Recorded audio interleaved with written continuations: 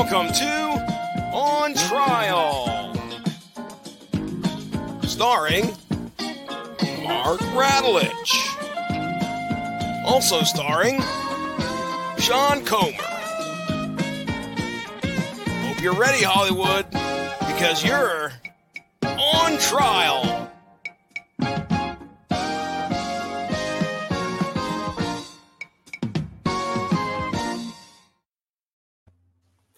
All rise. Court is now in session. The Honorable Judge Fudge presiding.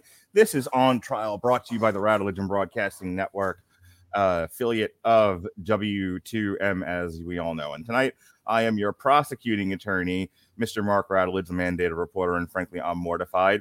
And on the docket for prosecution tonight, Top Gun, 1986, I believe is the year. Top Gun 1986, yes, starring Tom Cruise, Val Kilmer, Kelly McGinnis and her teeth, Anthony Edwards, Tom Skerritt, among others. And joining me to defend this classic cinema is the aviator himself, the man of 1,000 planes, the flyman, the maverick, the goose, David Wright. How do you do, sir? My ego's writing checks my body can't cash. You are dangerous. You can be my wingman anytime. Oh, thank you, Dave. I am the danger zone, as I've been told. Yeah, Mark, would you say that we are heading into a zone of danger? There's a highway straight to the danger zone.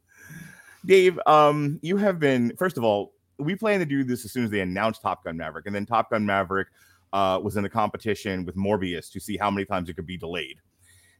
And so you have been waiting to talk about Top Gun. Can you tell us a little bit about your history with aviation and why Top Gun speaks to you, and why this was like a sort of a passion project for you to defend this movie tonight?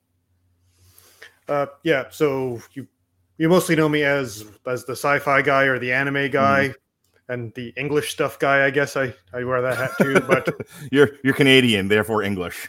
Yeah.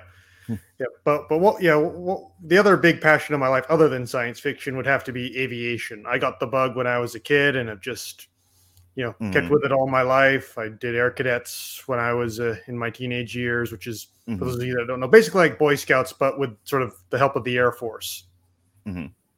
Yeah. So like I wanted to be a fighter pilot when I was a kid. Unfortunately, my eyes weren't up to the vision standards for the Air Force, so that didn't happen. So I've had to just be a watcher from afar, becoming a armchair expert, I guess. Okay, you could say emphasis on armchair expert. So you're big into jets. You're big into aviation. You say you're like an armchair expert and all of that. Big fan. Top Gun comes out. How old are you in 1986? 2. Wow. Okay. So I did not get to see it in theaters. I was busy working on other things at the time, like walking. Sure. Yeah. No, I got it. My question to you: when did you see Top Gun? How'd you find it even? I don't think I can ever really pinpoint that. It's just kind of something that's always been there as far as I'd known. Like it's actually for the longest time, I never actually sat down and watched the movie. It was always something I would catch on TV and see. Little bits of. When I was a kid, I actually got a lot more into Hot Shots because we had that on tape, and it's a silly comedy, which when you're a kid is a lot easier to watch. Whereas, for someone who's still a child, Top Gun, there's a lot of boring bits in it. If you're a kid. Oh God, we're going to talk about that. Yes, we will get to that. But yeah, it's always been sort of one of, like, if you are into fighter jets, Top Gun is the movie. So like you're a little kid and you're when it comes on TV and you see this movie, these cool dudes flying, fast jets and doing all kinds of cool aerial maneuvers. You're like, this is it. This is my movie. Kind of, yeah. That is. I mean, Top Gun has become like the public image of what it is like to be a fighter pilot. Yeah, it's not an accurate image, but darn if it isn't cool. Okay. As the years have gone on, has your opinion about the movie changed at all? Is it because we talk to a lot of people in our little circle of podcast friends, and there are things that they hang on to from their childhood, and it's something that Robert and I talk about, lament, complain about, etc. That people look back, on the things they watched as a child, things they liked as a child with rose-colored glasses, nostalgia glasses, and artificially inflate the value of said thing, or how good it is. And sometimes people mistake thing they liked for quality. Inflate the quality is probably the phrase I should have used. It's really bad for those that get into anime. Like the anime shows you start out liking, when you come back a few years later, like, oh wow, this actually wasn't that good. Right.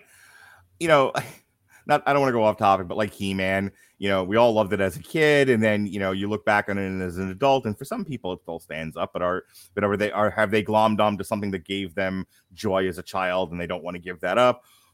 Or is it really not holding up? Yeah. Or is this animation cheap? Yeah, things like that. So I am curious, as you become an adult, as you've watched the movie over and over, as you reflect on things and you learn about aircrafts, do you ever look at the movie and have a vastly different viewing experience than you did years before? A lot of it comes from, again, being, actually, I wouldn't say expert. Let's go with armchair enthusiast. I think that's a lot more fair. Appropriate. Yeah. The more I learn about how, as best I can tell, again, not an actual fighter pilot, air combat works, and the F-14 itself and how those systems work, the more you start to notice the inaccuracies, and you're like, well, that wouldn't have been right. That that's not how that works. Yeah. Just little things like when Goose is looking at the radar in the back, it's doing a 360-degree sweep all around the aircraft. That works for the ships and on the ground, but in a fighter, the radar's in the nose, so it only looks like 120 degrees in front of the plane, just sweeping back and forth. So that's not realistic. But again, the public perception of what the radar looks like is that. It doesn't ruin the movie, but you see it as well, that's not right. That's not the correct display. But then again, this is the movie was made back when the F-14 was still in service, so they probably didn't want to show all the little details to the show the enemy that might be watching and say, "Oh, I don't know, Libya." How the secret jets work. Yeah, well, the enemy wouldn't even lend any of their aircraft for filming, so I like the MiG-28 does not exist. It's a T-38 trainer aircraft that's been painted up to look vaguely Russian, but that's what you got to do. All right, so let's talk about the notes for this. So the primary inspiration for the film was the article Top Guns by Yuhid Yone from the May 1983 issue of California Magazine. Have you ever read it? Have you ever gone to find it on Google and actually read the article that inspired this? Or it exists, but this is my first time hearing about this, actually. Oh, okay. Yeah.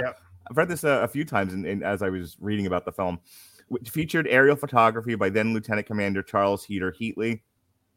The article detailed the life of fighter pilots of Naval Air Station Miramar in San Diego, self-nicknamed as Fighter Town, USA. Numerous screenwriters allegedly turned down the project. Bruckheimer and Simpson went on to hire Jim Cash and Jack Epps Jr. to write and direct the first draft. The research methods by Epps included attendance at several declassified Top Gun classes at Miramar and gaining experience by being flown in an F-14. The first draft failed to impress Bruckheimer and Simpson and is considered to be very different from the final product in numerous ways. I'll bet. Tony Scott was hired on to direct on the strength of a commercial he had done for the Swedish automaker Saab in the early 1980s, where a Saab 900 Turbo was shown racing a Saab 37 vegan fighter jet. Actor Matthew Modine turned down the role of Pete Mitchell. That went to Tom Cruise because he felt the film's pro-military stance went against his politics. Makes sense. Julianne Phillips was in consideration for the role of Charlie and had been scheduled to perform a screen test opposite Tom Cruise. The producers wanted the assistance of U.S. Navy in production of the film. The Navy was influential in relation to the script approval, which resulted in changes being made. The opening dogfight was moved to the international waters as opposed to Cuba. The language was toned down, and a scene that involved a crash on the deck of an aircraft carrier was also scrapped. Maverick's love interest was also changed from a female enlisted member of the Navy to a civilian contractor with the Navy. That makes it so much better. Yeah, really. To a civilian contractor with the Navy due to the U.S. military's prohibition of fraternization between officers and enlisted personnel. The Charlie character also replaced an aerobics instructor from an early draft as a love interest for Maverick after producers were introduced to Christine Legs Fox, a civilian mathematician employed by the Center for Naval Analysis, as a specialist in maritime. Wait, are you saying beautiful women can also be intelligent? Not that I've ever seen, but apparently this movie seems to think so. That's not true. I kid. Developing tactics for aircraft carrier defense. Rear Admiral Pete Viper Pettigrew, a former Navy aviator, Vietnam War veteran, and Top Gun instructor, served as a technical advisor on the film, and also I believe this call sign is now Diaper. Yeah, a funny story about that. Hang on, and also makes a cameo appearance in the film as a colleague of Charlie's. Okay, so what's your funny story? So I words, David. So I listen from time to time to the Fighter Pilot podcast, which is a podcast done by now retired, naval aviators like Hornet pilots, and they've done some interviews with people from Top Gun, and I think the host Vincent Aiello, he is a Top Gun graduate himself, but they actually interviewed Viper, and they were talking about call signs, and the first thing you need to know about call signs is they are nothing like you see in Top Gun. Nobody gets cool call signs like Maverick, Iceman, Viper. No, those do not exist. You get a call sign because you screwed up. Okay. That's the number one choice. It's to remind you of something you messed up on, and you generally don't get another call sign unless you screw up even more. Oh, wow. Okay. Sometimes you might get lucky and it'll be a play on words on your name or some funny little pop culture reference from the time. But yeah, nobody gets to pick their call signs. They're all issued based on stuff you've done. And yeah, most of the time they tend to be not very flattering. So Viper, that was not his call sign. But when he got to his squadron on the ship, he noticed that someone leaving had the call sign Viper. And he's like, that's a nice call sign. So he just went around telling everyone that was his call sign and acting like that was his call sign. And he actually managed to get it to stick. That's awesome. Until, of course, eventually someone figured it out. And then he had a call sign review board, and he is now known as Diaper, as last I have information. That's hysterical. Yeah. All right. So the plot is as such as it is with this movie. United States Naval Aviator Lieutenant Pete Maverick Mitchell and his radar intercept officer, Lieutenant LTGJ Nick Goose Bradshaw, are stationed aboard the USS Enterprise, from which they fly the F-14A Tomcat. During an interception with two hostile MiG-28 aircraft portrayed by USN F-5s, Maverick gets missile lock on one, while the other hostile aircraft locks onto Maverick's wingman Cougar. While Maverick drives off the remaining MiG-28, Cougar is too shaken to land, and Maverick, defying orders, shepherds him back to the carrier. Cougar gives up his wings, citing his newborn child that he's never seen. CAG Stinger sends Maverick and Goose to attend Top Gun, the naval fighter weapons school at Naval Air Station Miramar. At the bar the day before Top Gun starts, Maverick, assisted by Goose, unsuccessfully approaches a woman. Maverick learns the next day that she is Charlotte Charlie Blackwood, an astrophysicist and civilian Top Gun instructor. Charlie later becomes interested in Maverick upon learning of his inverted maneuver with the MiG-28, which disproves U.S. intelligence on the enemy aircraft's performance. During Maverick's first training hop, he defeats instructor LCDR Rick Jester Heatherly, but through reckless flying breaks a major rule of engagement, immediately followed by by flying by the control tower, buzzing it at top speeds, and is reprimanded by Chief Instructor CDR Mike Viper Metcalf. Commander CDR. Commander, sorry. Privately, Jester confides that he admires Maverick's skills, but doesn't know if he would trust him as a teammate in combat. Maverick also becomes a rival to top student Lieutenant Tom Iceman Kazansky, who considers Maverick's attitude foolish and his flying dangerous. I am dangerous. As Maverick's tendency to abandon his team and pursue reckless objectives make him unsafe to fly with. In class, Charlie also objects to Maverick's aggressive tactics, but privately admits to him that she admires his flying and omitted it from her report to hide her feelings for him. The two begin a romantic relationship, because of course they do. During another training Hop 19, Maverick abandons his wingman Hollywood to chase Viper. Viper admits he is impressed with his flying abilities, but Maverick is defeated when Viper maneuvers Maverick into a position from which his wingman Jester can shoot down Maverick from behind, demonstrating the value of teamwork over individual prowess. Yep. So there's your lesson, everyone. Jester publicly tells Maverick that his flying is excellent, but he should never leave his wingman. Maverick and Iceman, now direct competitors for the Top Gun trophy, chase an A4 in a later training engagement, Hop 31. Since part of the scoring in every flight is the course is the time taken for every dogfight to conclude. And after noticing that Iceman is pulling time during his chase after the A4 so that his total score is the course will remain higher than Maverick's, Maverick pressures Iceman to break off his engagement with the A4. They are both chasing so they can shoot it down himself. But Maverick's F-14 flies through the jet wash of Iceman's aircraft and suffers a flameout of both engines, going into an unrecoverable flat spin. Maverick and Goose eject, but Goose hits the jettisoned aircraft canopy head first and is killed. Although the Board of Inquiry clears Maverick of responsibility for Goose's death, he is overcome by guilt and his flying skills diminish. Charlie and others attempt to console him, but Maverick considers retiring. He seeks advice from Viper, who reveals that he served with Maverick's father, Duke Mitchell, on the USS Oriskany and was in the Vietnam War era battle in which Mitchell was killed. Contrary to official reports, which faulted Mitchell, Viper reveals classified information that proves Mitchell died heroically and informs Maverick that he can succeed if he can regain his self-confidence. Maverick chooses to graduate, although Iceman wins the Top Gun trophy. During the graduation party, Viper and Jester call in the newly graduated aviators with the orders to deploy. Iceman, Hollywood, and Maverick are ordered to immediately return to the Enterprise to deal with a crisis situation, providing air support to rescue the USS Layton, a disabled communication ship that has drifted into hostile waters. Maverick and Merlin, Kurger's former RIO, are assigned as backup. Pronounced Rio, actually. Okay. Yeah. Rio. His name is Rio, Ronnie James Dio. Are assigned as backup for the F-14s flown by Iceman and Hollywood, despite Iceman's reservation over Maverick's state of mind. The subsequent hostile engagement with 6 MiGs sees Hollywood shot down. Maverick is scrambled alone due to a catapult failure and nearly retreats after encountering circumstances similar to those that caused Goose's death. Upon finally rejoining Iceman, the two are still badly outnumbered, but Maverick vocally refuses to leave Iceman without a wingman and manages to shoot down 3 MiGs. Iceman, shifting to offense, also shoots one down, which forces the other 2 to flee. Upon their triumphant return to Enterprise, Iceman and Maverick share newfound respect for each other, and Maverick throws Goose's top dog tags overboard, having come to terms with himself and his friend's death.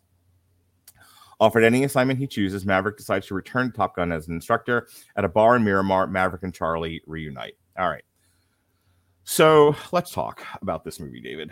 I'm going to give you, we can go back and forth. I am definitely going to be taking sort of the negative view of this movie, and you can counter what I'm saying. We don't have to necessarily wait for the other one to finish. I think my biggest issue with this movie is that it's half a good movie. Like, obviously, and I know what happened here. They probably wrote the original draft and it was just military focus, and there was probably not a tremendous amount of like focus on the romance. And then like they looked at this and they were like, there is nothing human about this script. There's nothing to appeal to general audiences. Either you like watching dogfights or you don't, and that is not a recipe for a successful movie. And I guarantee you, in the rewrite, they upped the stuff with Tom Cruise and Kelly McGinnis. And it's Tom Cruise is a good actor, obviously. Kelly McGinnis is a good actor. It's not that they didn't have sexual chemistry, but nothing that goes on between them is particularly interesting. Their romance lacks, in my opinion, any kind of on-screen sizzle, any real emotional depth or resonance. It's just boring. And it's half the movie. And it causes the pacing of the movie to be wildly all over the place. So when there's flying happening, when there's stuff with the military, that's the best stuff in the movie, and it's great. And I agree with everybody on planet Earth who's seen this movie that, yeah, Top Gun is cool. Now give me the edit where Kelly McGinnis isn't in this anymore. She's just in the classroom scene, and that's all you ever see. We're like, oh, take out Berlin, and every time it plays, it's like Wonder Woman's theme in Justice League. As I say, it's a great movie, but it was made for the next chapter button. Every time you start to hear "Take My Breath Away," hit the next chapter. Yeah, take out all the stuff with Tom Cruise and Kelly McGinnis, maybe after their first initial bar scene, because I think setting that up is fine.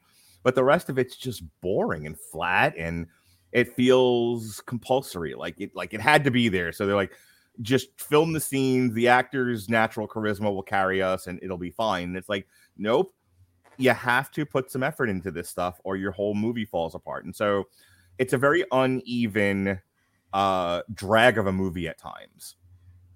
I wanted to comment real quick on the use of Berlin's Take My Breath Away. It's great. I love that song. I love Berlin in general, but Take My Breath Away is a great song, and it does match. It's probably the only thing that adds flavor to the romance scenes. Here's my problem. I made the joke about like Wonder Woman's theme. It is all over the movie. It's like Kelly McGinnis can't walk to take a piss without hearing Berlin's Take My Breath Away. Enough already. Play it once. Once. Have them have sex to it, and then we're done with Berlin, unless they're going, unless they're going on the metro. Okay, stop already. They used it way too much, and then they would only use part of the song. Like, it got ridiculous after a while. It was really distracting. So I'm gonna give you a chance. So I talked about pacing. I talked about the romance scenes not being great and the unevenness of the film. Your witness. Yeah, you're not wrong. All right, good night, everybody. Yeah, there we go. But the two reasons I can think of that is, one, it could have been a production note. We need a romance story for all the girlfriends and significant others are going to be dragged out to this thing, because of course women can't like movies about airplanes. No. But the only other thing I can think of is, like, it is really expensive to fly these jets. Sure. Like, it costs like thousands of dollars an hour for like one F-14, probably even close to $10,000 or more an hour. So real quick, in 1986 money, the budget on this was $15 million, which I think it's a little higher than the average was at that time. It certainly wasn't $100 million. 50 million is still a good chunk of change. By the way, wildly successful, 357 million in worldwide gross. Yeah. Now the Navy will be a bit generous, and if they like you, they will try and see if they can get you the shot you want doing something they would be doing anyway. Sure. Yeah. But if you say, I want you to specifically to do this, this, and this, and they have to specifically go do that, the studio has to pay for it. The American taxpayer does not. Right. So maybe buzzing the tower. Movie. Yeah, that kind of thing. So like maybe like they were on their way back to base. It's like, could you do a flyby of the tower? Like, sure. It's not going to cost us any more money to do that. Right. Just set up the cameras and there you go. So maybe they just didn't have it in their budget to do any more flying stuff than they did. So like, okay, we've only got half a movie here with this footage. Right. We need something to pad out the script, and romance is cheap. Yep. So that could have been. I don't know specifically. I haven't actually gone too much into the behind the scenes making of the film, but certainly that could be part of it. But yeah, like I agree. The romance stuff is forgettable, not really that interesting. I mean, singing "You've Lost That Loving Feeling" is iconic. That sure. Scene. And, as creepy as it is, Maverick following her into the washroom, that probably has a bit of...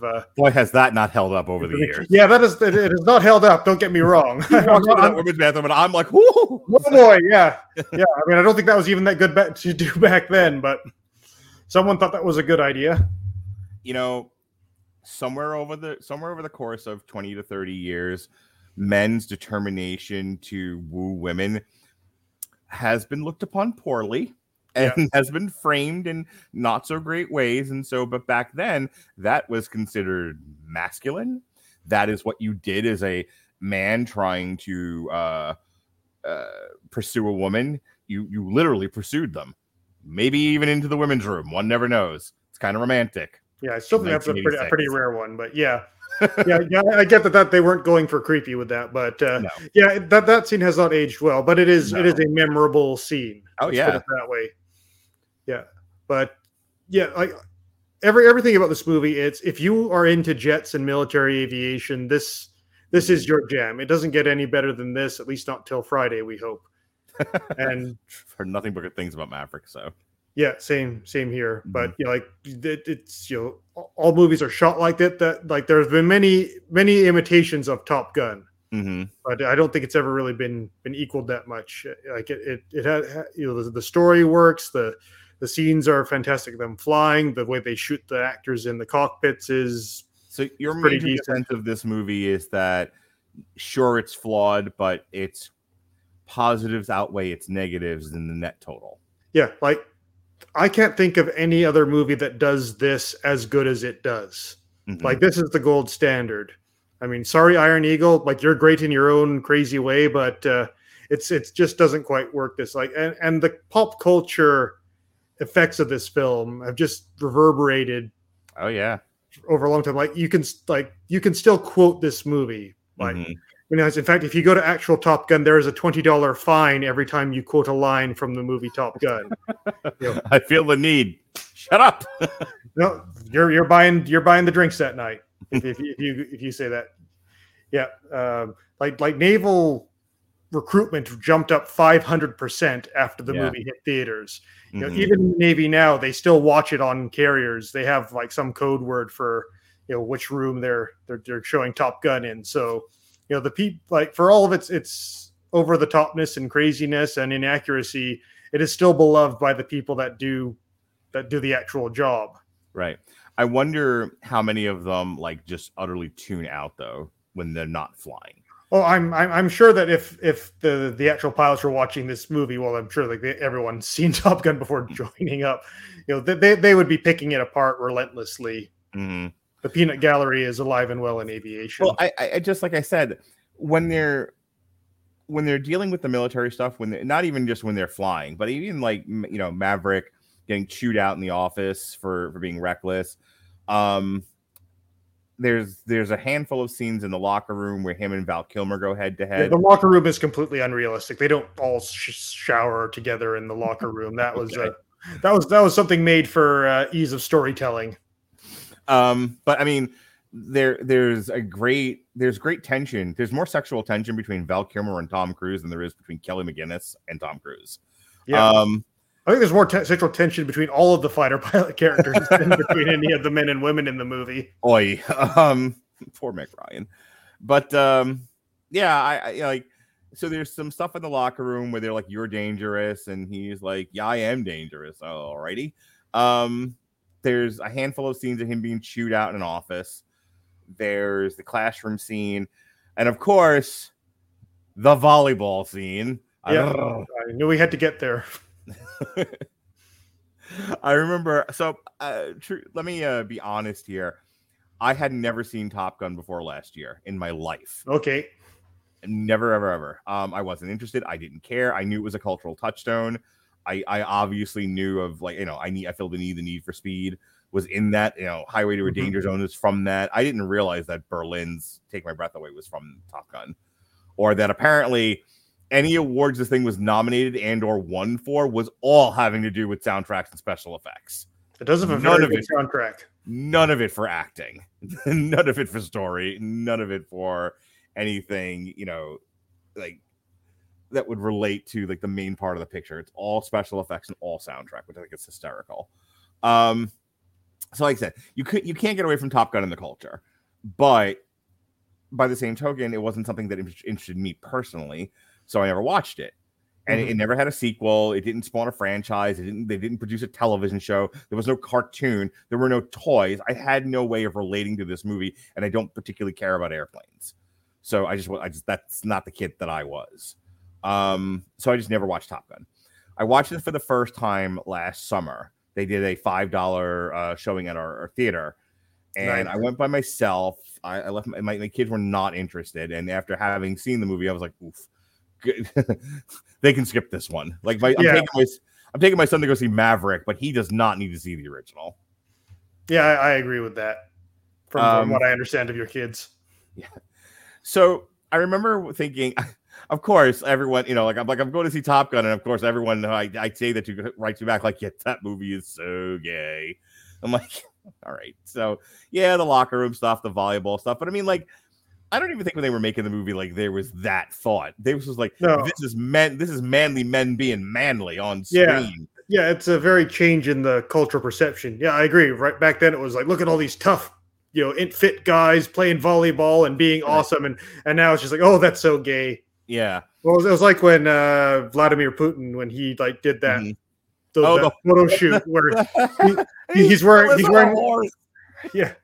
he's wearing the combat pants and nothing on the top, and right. And it was like, oh geez, this is so gay, and it's like, no, like he's trying to look strong and tough. That's the image he's portraying, and that's probably how it's being taken. I didn't ask around in Russia what they thought of it, but it's just that image has totally shifted in our in our culture, where unless you're like Chris Hemsworth or Chris Evans, or Henry Cavill, being shirtless and oily, that's now considered gay.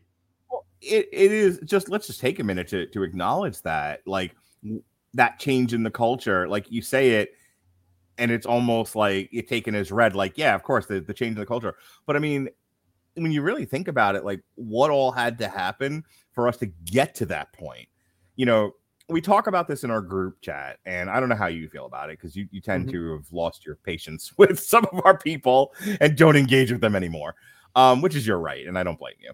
But there is a conversation that comes up about the diminishment, the marginalization of traditional masculinity.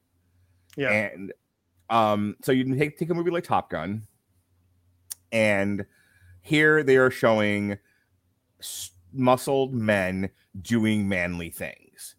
And that is what, that's why it works as a recruitment video. That is why people were wanting to go see this movie, at least in part, was like, let's look at men do men stuff. And, here we are in 2022, and the same men stuff is when we say it's gay, what are we really saying? We're saying not that it is attractive to homosexuals. I'm sure some think it's fantastic, but whatever you're attracted to, if you see it on screen, is going to be fantastic. That goes without saying. Yeah, I think it's like the sexualization of men is viewed as a gay thing because apparently we don't consider that women might actually be watching too. Right. It's so funny you say it that way. It's like when you see Megan Fox open up the car hood and Michael Bay just basically fucks her with the camera, they go, "This is so lesbian." That's called the male gaze, Dave. Yeah. But you're right. No one says that's so lesbian. No one says that's so gay. But I mean, like the word gay, right? It obviously is a colloquial term for homosexuals, but it's also an insult, and it's an insult to say someone is not masculine. Someone is not portraying the traditional elements of masculinity. So like you're drinking with your friends, and and one friend decides he's not going to drink that. Like, well, okay, faggot, you're being gay, and that has nothing to do with his sexuality. It's you're not being masculine. You're not being a man. You're not meeting these stereotypical criteria for what is considered to be manly or a man. Yeah, and so now evolve, and here we are, 40 years later, and we look at the same material that is men doing men stuff, and we're like, this is, I don't know. You say it's gay, and we just use gay as a pejorative for not manly. Like men doing men stuff is not manly. Is that where we are in the culture? It's a really like a circular thing to say. You know what I mean? Yeah, it's a bit strange because I think they don't make stuff like that anymore for the most part. Mm-hmm. Like maybe I could think of like Chris Evans, Captain America. Like he was sort of allowed to be that sort of traditional strong man type. But yeah, I see like it's not everywhere, but it is a noticeable thing where you do have these sort of films where like the men are starting to being portrayed as overly emotional, dealing with trauma and ineffective, and they need whatever woman who is in a position of authority to come in and fix whatever they screw up. If flying fighter jets, if wearing a military uniform, if pursuing a woman consensually, if having sex, I think this is bad. You should see Firebirds, which is basically Top Gun with Nick Cage and helicopters. Okay, which is actually pretty awesome. If playing sports, shirtless or otherwise, is not masculine, is not manly, then what is? Like, what is masculine in 2022? And I think because there's such a political, social desire to minimize masculinity for whatever ulterior motives there are, that no one can answer that question anymore. It's sort of become a taboo subject. What is masculine? What is feminine? We don't want to talk about those things there are those that don't want to talk about those things, which is really sad because what is art if not the exploration of what it is to be human? Right. And then the other side of it is you have the phrase toxic masculinity. Yeah. So everything I just said, someone would, if we have somebody from, academia who would come into this podcast, we're like, well, all of those things are toxic masculinity. Pursuing her into the bathroom, right? Not the best example, but shirtless volleyball. Like, you got me there, copper. But like shirtless volleyball, it's toxic. Fighter jets, military, war, aggression. It's all toxic masculinity. And I'm like, what do the vast majority of women want men to be then? Like, just, hairy women? I don't, like, what do you want from us? What do you want from us, women? Yeah, I have noticed the opinion foisted that it is that this sort of, the toxic masculinity call it the feminist movement, whatever, where they say we want men to be more caring and sensitive and stylish and effeminate, and then why can't we get any men that we like? And the sort of idea that somewhere in like the back of our brains, it's like the manly man is the man that women want. And I'm not saying it's right or wrong. That's a whole other podcast, but that certainly is an aspect of things. I think there is sort of, with the pendulum swinging somewhat back in the other direction, is, well, we don't want you to be women, but could you be less jerks? Like, is there not a middle ground?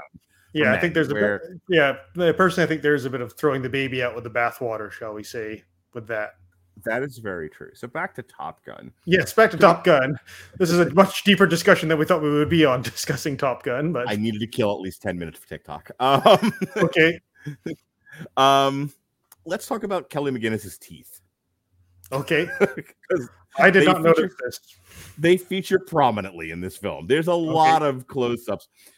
This is one of my criticisms of The Craft. The principal photography in this movie is great with the military stuff, but part of my issue with, I think, with the romance things is it's so weirdly shot. They were obsessed with close-ups of Kelly McGinnis's face. I mean, it looks like freaking this, man. I'm Kelly McGinnis. Like, it's ridiculous. And it was like really made me uncomfortable. I remember the first time I watched this, and I'm like, and they kept like, close up of her face. She's perfectly framed, and because she's got these big white teeth and she's smiling big and she's so pretty, it's just like, and it's like, oh my god, put your teeth away, madam. And they don't do that with anybody else in this movie. Like, even when they do a close up of Tom Cruise's face, it's not like it doesn't feel like he's coming at you like Max Headroom or Master Control from Tron. Like, his head isn't giant on screen. It was a weird, like, how do you watch the dailies and not see what I saw? I'm just a film snob. I'm just an amateur guy watching films and talks about it on a podcast. If I'm picking that up, how did you miss this watching dailies? I ask you, David, how could you miss it? Well, in all honesty, I had not thought of that until you mentioned it. But I'm right. Yeah, but I can tell you, every time I watch Top Gun from now on, I'm going to be looking for it, and I'll probably see it. So thanks for that, Mark. That's what I'm here for. Granted, I tend to skip most of the scenes with Kelly McGinnis anyway. do you just have like a Top Gun edit at home? It's just like none of the romance stuff. It's just all Highway to a Danger Zone. No, but that's kind of how the film works best. Mm-hmm. All right. So let me kick it over to you. What else about this movie would you say in defense of it to someone like me who's struggling with it? Oh, that's a good question. I mean, it is basically a sports movie. They've just sort of subbed out the big game with fighter jets doing dogfights, which is fine. But yeah, like the whole locker room antics. Again, they don't have a locker room. They don't like get the showers after they go up. I mean, they shower at some point, but yeah, you just you get back in your flight suit and you go and you debrief a lot. Okay. Debrief as in like talk about the flight, not as in removing clothing. Yeah, I had to make sure, given the content of this conversation, I was clear on that. Yeah. Yeah, there is no Top Gun trophy. That was what the Navy fought against tooth and nail to have removed from the film. Everything else, they're like, we can live with this, but this is the one thing where, no, that there is no Top Gun trophy. There is no competition. It's pass fail. Everyone's in it together. Like, that's it. Because for the exact reasons as... Yeah, so you don't do it that way. There's no drama in this film other than him dealing with the guilt of killing Goose. Yeah, because if they did have a Top Gun trophy with the way that fighter pilot personalities work, the movie would have basically happened. Like, they would have killed each other trying to get that trophy, and that's not a good strategy. So no. Why is the budget skyrocketing? This we keep killing a lot of pilots. Like, and a fighter pilot is an expensive thing to train. Sure. And the thing about Top Gun, this isn't basic training. This is advanced training. This is like going for your master's, so all these pilots are already experienced pilots by the time they go to Top Gun. Yeah. So yeah, that's a lot of money you'd be burning. But that's more, again, getting into like how this differs from reality. But I just think it's that kind of it's like the perfect type of 80s cheese, like from the soundtrack to the dialogue to the ridiculous story, the synth that pops in at times. And yeah, it's you don't see many movies like it. And I think that's kind of what makes it very interesting is it is very one of a kind in that sense. Yeah, the field of aviation movies is already pretty small. And the field of like modern fighter jet movies is incredibly tiny. Well, okay, so we're just having sort of a general conversation now. I think I've made my prosecution pretty clear. But I think talking about awards and whatnot, nominations, the stuff with the dog fighting apparently is like universally acclaimed as some of the best filming of such things in the history of film, which I think is pretty incredible. And I remember watching it. I watched it over the course of the last day or so on Netflix, and then like I said, I watched it for the first time last summer, and I was pretty amazed. Like, movies is magic, as they say, and so sometimes you wonder, like, how did they get that shot? Yeah, I know they did do some model work. Like sometimes when you see the missile flying off the rails, that's a model with a basic model rocket off it. They actually got in trouble because the Navy said we only cleared you to fire one missile for filming. But that's the thing, like, if it's done well, it's kind of like the trench run in Star Wars where they did that all with models. But occasionally they'd have to, cut to a close up of Luke Skywalker, and so that's all the stuff that has to be filmed. And 77, 86. You have some special effects, but you certainly don't have computer generated imagery. So these are all shots. Yeah. I mean, there was some compositing done, like when they do the whole, insulter scene where like Maverick's flying inverted over the MiG, and they're like canopy to canopy. They would not have done that in real life. They would not have allowed those planes to get that close together. That would have been way too dangerous, even if it's done as part of a stunt with the best pilots they had. So that was probably they filmed the Tomcat inverted and the MiG, flying right way up, and then they just probably sandwiched the two together. But yeah, overall there were a lot of practical effects. Yeah, I wanted to just point out that if nothing else, I can appreciate the principal photography in this thing and the action sequences. Those are all really well done. The last thing I want to mention, and I'll give you the final word and we'll be done with this. Yeah. Tom Cruise at his most cheeky. I'm not sure if this was this Tom Cruise's breakout role, or was he already kind of a name by then? It's certainly one of his more famous roles. Oh yeah, it's besides this Mission Impossible. But I'm trying to figure out like where this was in relation to like Cocktail, because that's the other one I was thinking about. I mean, someone once made the joke that a lot of the films that he made around that time were pretty much the same plot line as Cocktail. Cocktail, a young hotshot, what do they call that? Bartender, drink mixer,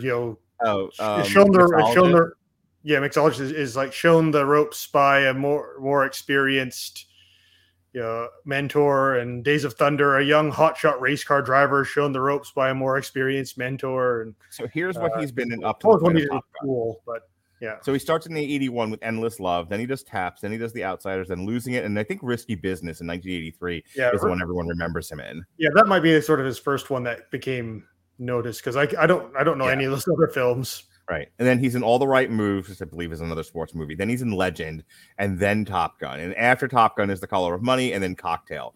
So, again, with the possible exception of Risky Business, I feel like Top Gun is Tom Cruise at that time. And, of course, this will change over time. But at that point, this might have been his most, I use the word cheeky, his most flirty. Like, there's a lot of, like, hey, babe. There's a lot of that going on in this movie. Like, to the point where the second time I watched it, I was like, I'm a little uncomfortable now. like we just had the whole 20-minute conversation about toxic masculinity. There's a bit of like drippy smarminess with him, and it's like I get like where they were trying to go for genuine with him, and they were trying to like again, this is 1986, and that's supposed to be a manly man, a woman's man. He's projecting confidence, and he's got a swagger about him. He's a dangerous fighter pilot. It comes across as a little seedy at times. Yeah. Well, again, these things change over time. Like, think of like a Jane Austen movie with how dating works in those, where it's all this sort of coy flirting and chaperoning and back and forth, and we would go crazy if we had to do that these days. And then you had the more by today's these. Can you imagine during Jane Austen's time sending a dick pic? Yeah, I could not. Though I almost want sketch artist. Yeah, get a sketch artist. Yeah. It's an ordeal. Yeah, and then so when you get to Top Gun, it looks a bit more, by modern standards, a bit forced, like non-consensual-esque. And of course now it's just, if you do anything other than swipe right, you're pretty much a sexual predator. But again, like, times change, right? So talking to people about dating apps and whatnot, and looking at like women's profiles, and so many of them are like, please start a conversation. Here's a thought. Have a conversation. Mm-hmm. Because the other side of this is I've heard people talk about, like, guys like hi, and the next thing they do is dick pic, and it's like, I'm not saying we would have never have gotten there, but please maybe ask what my favorite movie is first. Yeah, like I kind of found my wife just kind of when Tinder was becoming a thing, so I never really got into that. Yeah. That sort of level of online dating thing.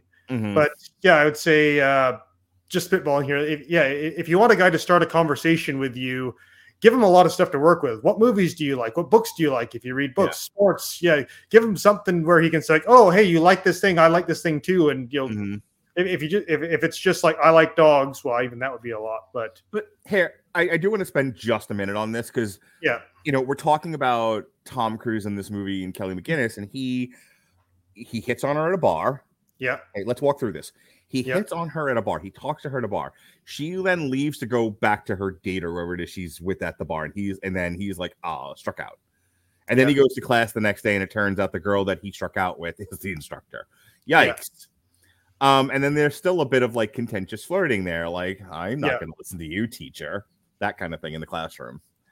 And I can't remember how we got to them finally getting together. Like, I remember there was an elevator scene too. That would be a bit right. And I think that same night I skipped the bathroom thing, but he does during the bar scene walk into the bathroom with her.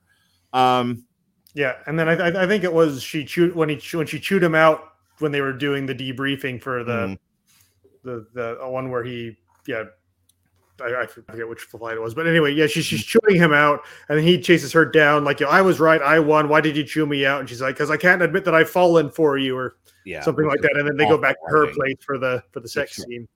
So think about like that, and now think about like modern dating like that. Does that even happen anymore? Can a man approach a woman at a bar and it not turn into a hate crime? Like, I'm not sure. Work. Yeah, I haven't really been there in a long time. It made me laugh. It's like watching a movie from like 100 years ago. Ooh, it's a Model T. I haven't seen one of those. That's cool. Yeah. Well, another thing about this film that really did, like, we talk about the stars in terms of like Tom Cruise, Val Kilmer, Meg Ryan, and whatnot. Anthony Edwards. Mm-hmm. Yeah, but like the F-14 Tomcat was also a breakout star here. Like, that plane has a huge following. Mm-hmm. People just love it. Did you ever play Afterburner as a kid?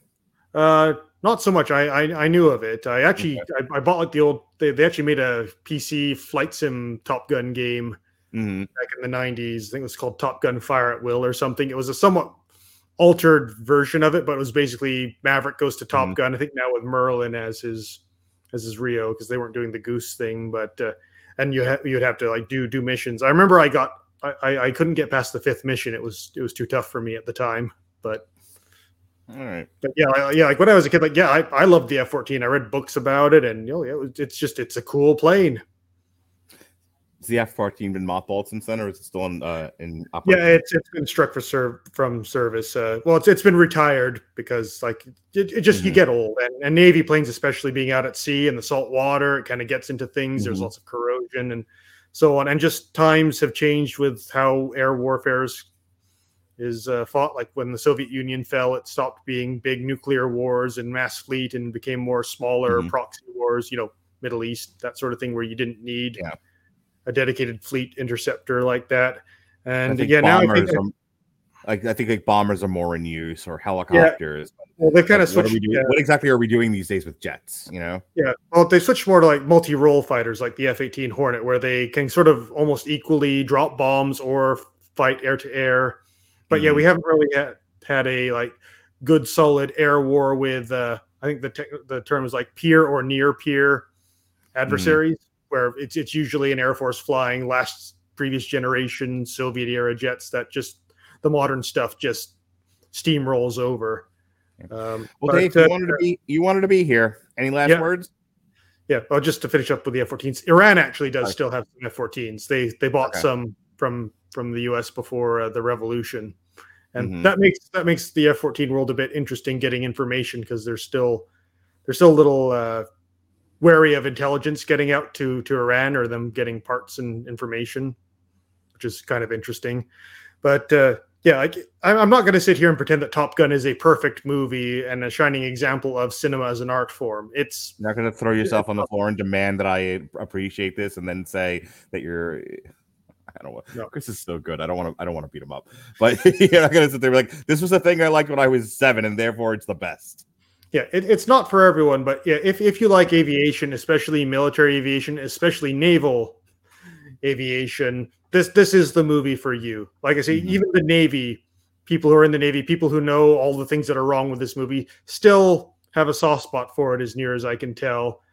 And like I say, there aren't many films like it, and I don't think any other film I've seen in that genre has ever really stood up to it. In comparison, it's kind of like the Lord of the Rings of fighter pilot movies. All right, the Lord of the Rings of fighter pilot. We put it on a box. Yeah. All right. Well, that is our prosecution and defense of Top Gun. A little late tonight. I was busy. You were busy. But we got it done, and it'll be up tomorrow at some point. If you're watching this, it's already up. Tomorrow. At 9:00 sharp, David Wright and Melissa Rattledge will be joining me to talk Downton Abbey 2, A New Era. A movie with no airplanes whatsoever. Not a single one. On Wednesday, there'll be an unspoken issues called Extreme Justice 0, according to Jesse.